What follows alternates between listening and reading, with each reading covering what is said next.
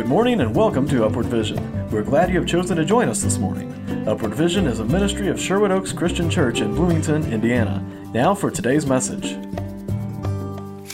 Brandon was my full-time, on-call junior high bully. He made my life horrific. Now, no one walks away from their junior high years of school saying, wow, I nailed it. That was great. I feel totally comfortable. I have lots of friends. Everything's working out, right? But Brandon really helped me make sure my self-esteem level didn't get too high. It started in the morning at gym. It ended in the afternoon at locker because it was a wonderful thing that we shared locker space next to each other 2 out of the 3 years. Thank you for that.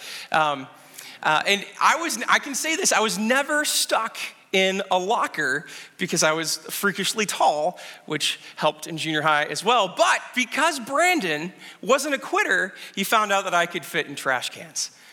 So I can't stand Brandon. Can't stand him. Didn't like him then. And to be honest, if you ask me now, I'm like, hey, what about that junior high bully of mine?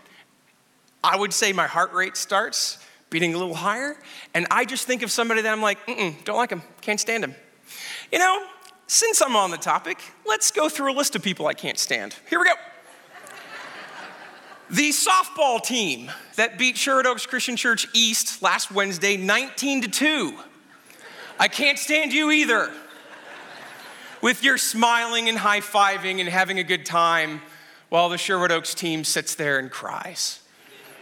Grown men, people, 19-2. Oh, and I pitched that 19-2 outing, yes. So if you're in the audience, glad you're here. Let's talk about some more people I can't stand. These are people I don't even know yet, and I can't stand them. Anybody who plans on dating my daughter in high school. Okay? I don't know if you're in the building. I don't know where you are. I just know I don't like you. I don't want to like you. Now, it's different. Future son-in-laws of daughters, I'm going to be your biggest champion. I'm going to pray. I'm going to be there. I'm going to support. But the goobers that date my daughters between now and I do, I can't stand you. I don't like you. All right, so this morning is going to get a little weird, okay? Because we're talking about people we cannot stand. If you're anything like me, there are people either from your past, your present, or in your family that you just can't stand. You don't like interacting with them. Maybe you build walls between you and those relationships. You keep them at arm's length. You just cannot stand these individuals. Maybe it's people that have damaged you in the past, like Brandon. Again, I'm supposed to be this goody two-shoes, Jesus-loving Christian minister, but I'm not gonna lie, if he was here today, I'd struggle. I mean, I'd play it cool because it's church and all, but that's pain that I still have, and I bet you have that pain. Maybe people that we have learned to not trust from either the media or family. Now, I could list off a bunch of nationalities, and I bet you we would have some negative reactions. Just because media, just because, there's somebody from there and they're dangerous people and we don't like them, we want to keep them at arm's length. What about family? I grew up in a household with grandparents that were very angry with people of color. And if it wasn't for a mom on the drive home to debrief me and tell me that's not the way it should be, I might be walking today with looking at somebody with pigment and saying, I don't like you, I don't trust you. Maybe we've picked up mistrust, people we can't stand just because of outside influences like family or media. People that we assume are not as important as us. Again, this is gonna kind of hurt this morning. I was driving in the car the other day, we rolled up to an intersection, my 2 little girls look outside the window and there's somebody asking for money. And so, teachable moment, we have a conversation. They have lots and lots of questions. I don't have lots and lots of answers. From the back seat, I get if God loves them, we should do something immediately right now. Right, Dad? And that's the 6-year-old. How do I deal with this? Sometimes we can't stand people because maybe they don't look like us, act like us, talk like us, smell like us, dress like us. Maybe we just look at other people and say, I need to keep you at arm's length because you are not like me. We often stop interacting with people we can't stand, even when it comes to something so important as our faith in Jesus Christ. And that is sad. And that is the danger I want to talk about today. We are on the second to last week in our series, The Good Book. 40 chapters that reveal the Bible's biggest ideas. This chapter in Acts 10, brings us the unmistakable conclusion that God loves the people we can't stand. So if you would like to, if you want to open up your Bible to Acts 10, we're going to be hanging out there for a few moments, talking about how Peter and a Gentile are used together for God to get them to understand that God loves the people we cannot stand. So let's take a look at that. Acts 10, 1 through 5. At Caesarea, there was a man named Cornelius, a centurion, in what was known as the Italian regiment. He and all of his family were devout and God-fearing. He gave generously to those in need and prayed to God regularly. One day, about 3 o'clock in the afternoon, he had a vision. He distinctly saw an angel of God who came to him and said, Cornelius. Cornelius stared at him in fear. What is it, Lord? He asked. The angel answered, your prayers and gifts to the poor have come up as a memorial offering before God. Now send men to Joppa to bring back a man named Simon, who is also called Peter. Cornelius, this is a very interesting man. Cornelius is by every definition, a Gentile. Gentile just meaning not Jewish. He is a Roman commander, so he's a part of the Roman army that is now occupying Israel. So all Jews would look at him and say, enemy of God. He is from literally Italian descent, so he is from Rome. One more time, you are an enemy. Jewish people would look at him and say, enemy, outsider, Gentile. But this was a man that was spiritually curious. He was devout and God-fearing, and he led his household to worship God. Something attracted him to the God of Israel. He was praying at 3 o'clock in the afternoon and had a vision. He was scared, just like any of us would be if we saw an angel, but God calls Cornelius to action in that vision. Like the interaction we observe between Jesus and Saul, we see God using a non-believer or an outsider of God's family for God's plans, and I love that. I love the fact that our God loves us so much that he will use us, people that love Jesus, people that are in God's family, and people that don't. People that can't stand God. He will use whoever he wants to build his kingdom, and I love that. Love that. This spiritual, inquisitive outsider of God's family reacts promptly in obedience. God says, send men to Joppa, bring Peter back here. Peter has some amazing information that you need to know about salvation. And what does he do? He says, yes, Lord, let's get it done. Now, we see Peter in Acts 10 through 16. Peter went up to the roof to pray. He became hungry and wanted something to eat. And while the meal was being prepared, he fell into a trance, a dream, or a vision that could be translated. He saw heaven open up and something like a large sheet being let down to the earth by its four corners. It contained all kinds of four-footed animals, as well as reptiles and birds. Then a voice told him, get up, Peter, kill and eat. Surely not, Lord. So the Gentile outsider reacts to God how? Yes, okay, let's do this. Peter, Christian, loves Jesus. Christian leader in the early church, what's his response to God? Surely not, Lord. No thanks. I love this. Peter replied, I have never eaten anything impure or unclean. The voice spoke to him in a second time. Do not call anything impure that God has made clean. This happened 3 times, and immediately the sheet was taken back up to heaven. Peter, I relate to Peter. I think he might be my spirit animal.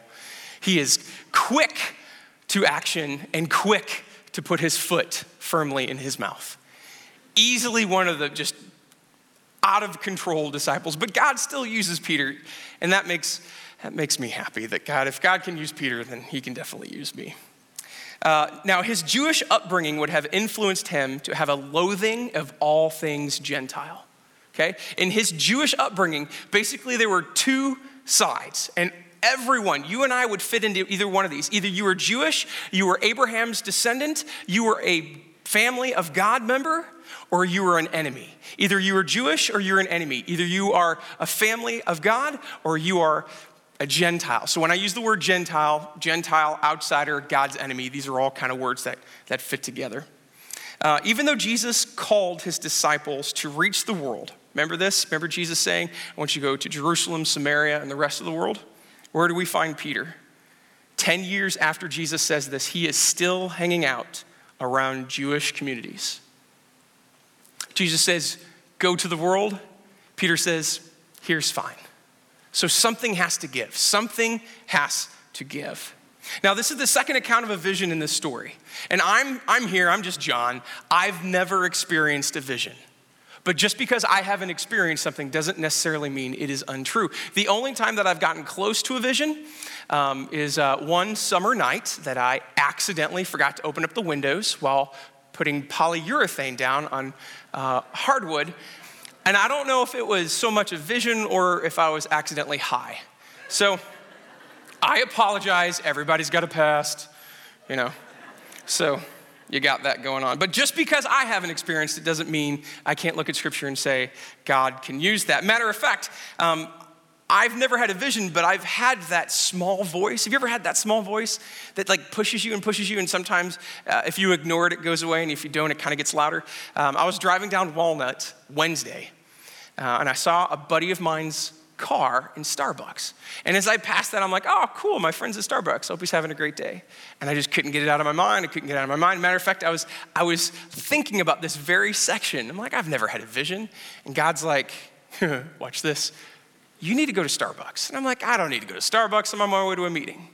I went to Starbucks. Finally it clicks. And I listened to that small voice. An hour and a half later, ministry happened. We encouraged one another.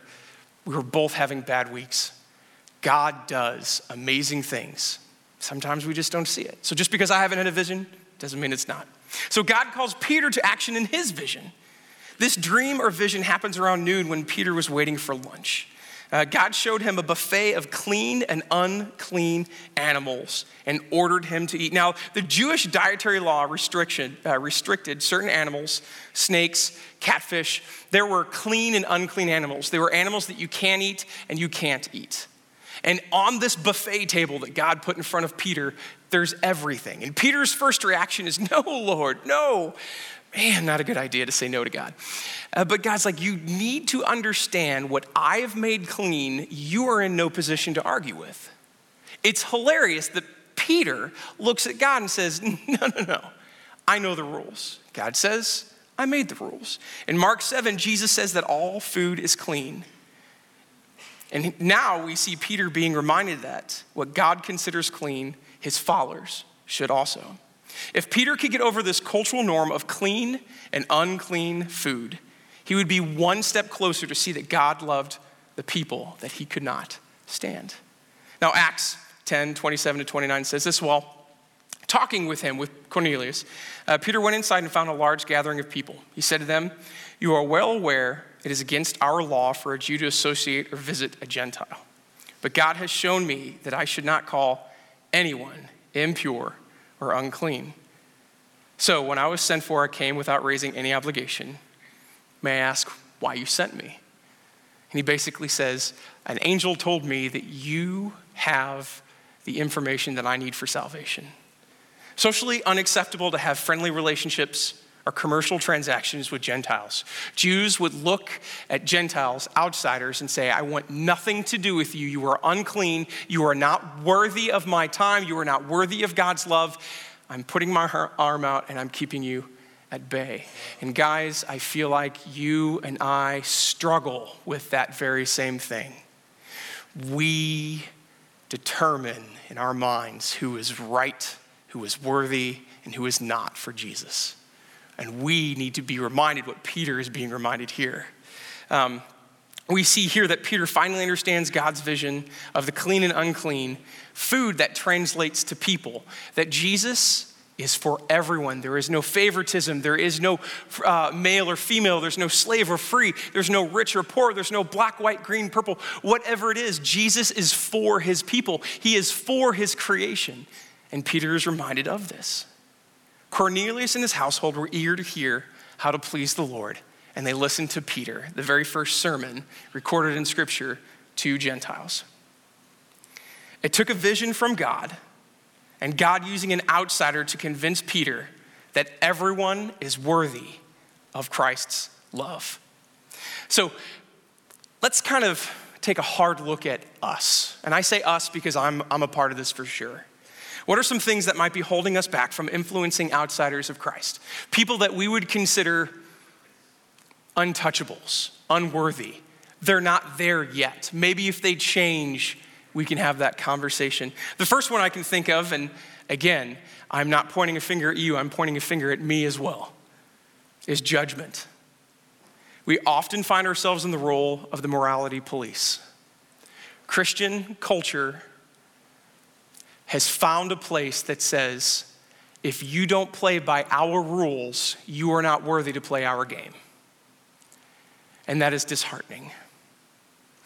We as insiders, people that love Jesus, look at other people and say, because of what you do, because of your behaviors, because of your language, because of the intake of whatever chemicals you are putting in your body, you are at arm's length and you are not worthy yet. You fix that, and then I'll have a conversation about faith. Now, 1 Corinthians 5:12 says this: what business is it of mine to judge those outside the church?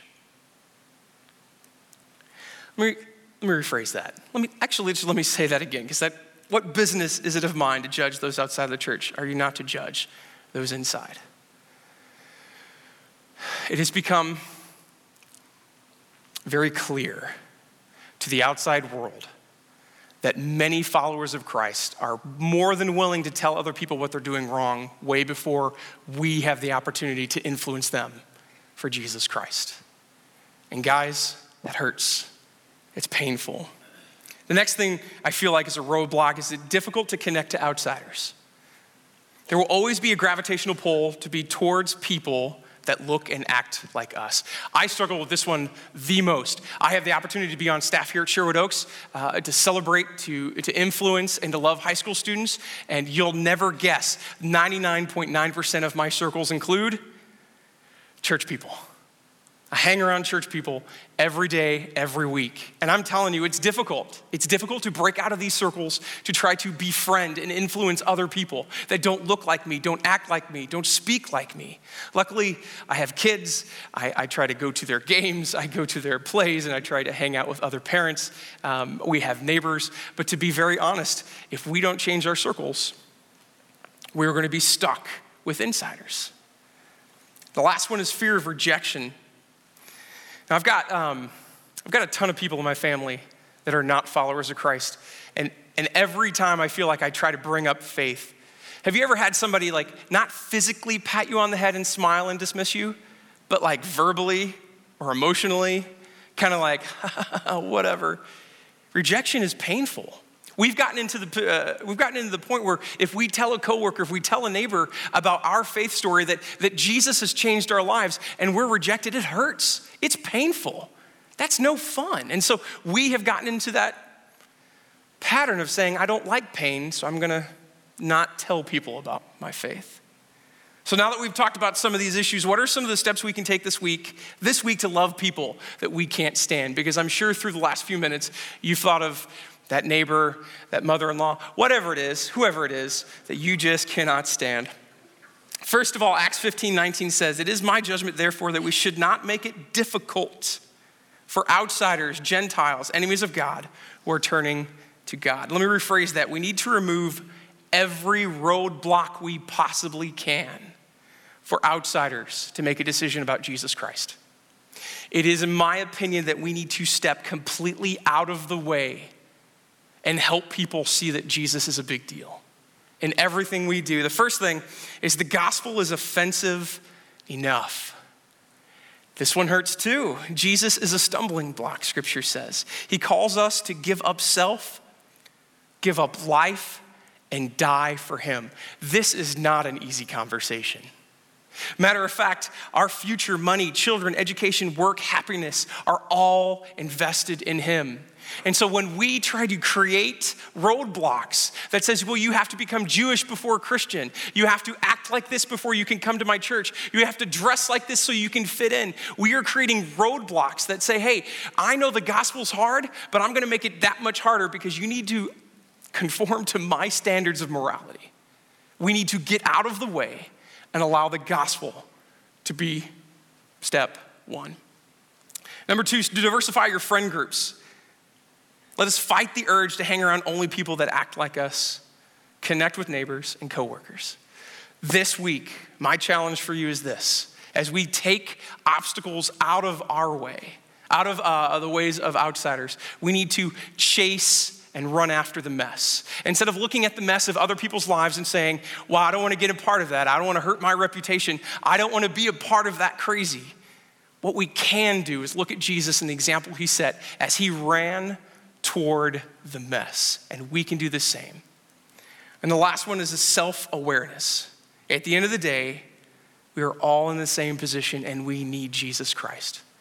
It does not matter if we've been a part of church culture for 40 or 50 years, or if this is literally your very first time here. We have all fallen short of the glory of Jesus Christ. We cannot be perfect, but we can be made righteous in Jesus Christ. Once we fully understand that we're in the same boat as outsiders and enemies of God, the only difference between us and them is that we are chasing after Jesus Christ and still messing up along the way. We have that better understanding of love and grace. When we can look at somebody with a messy life and say, you know what? I was in your boat. Matter of fact, I still screw up, but I have Jesus Christ. When we take a step back and realize that we are all on the level playing field and that we all need Jesus Christ, the people that we can't stand become people that we can run towards. My prayer and my hope for our congregation, this little piece of kingdom in the world, is that we would look at people that we can't stand, people that we may hate, people that we don't want to interact with, and start changing our perspective and say, you know what? They're worth it because I'm worth it. Jesus looked at us and said, I love you. And when we take that to heart, we can see that Jesus says, I love them. Can you love them too? That's my prayer and that's my hope. If you want to have a conversation about this, if you disagree with me, let's do coffee. Let's have a conversation. If you want to come forward and pray, now's a great time. If you want to do it after the fact, that's great too. But guys, don't leave this building without encouraging someone, being a part of someone's plan to influence other people this week.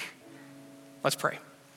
Heavenly Father, we give you glory and honor because Jesus is for all people. Jesus is for all nations. He is for every single one of the creation around.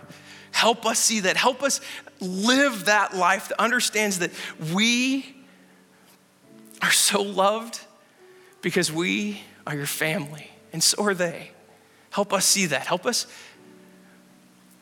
our hearts break for the people and the messy lives around us so that we can chase after them. We can run after them and let them know that Jesus is real. Let them know that Jesus is the biggest, most important, life-changing, eternity-breaking relationship they could possibly possess. Help us run toward the mess and help us love people that we can't stand. In Jesus' name, amen. This has been Upward Vision, a ministry of Sherwood Oaks Christian Church.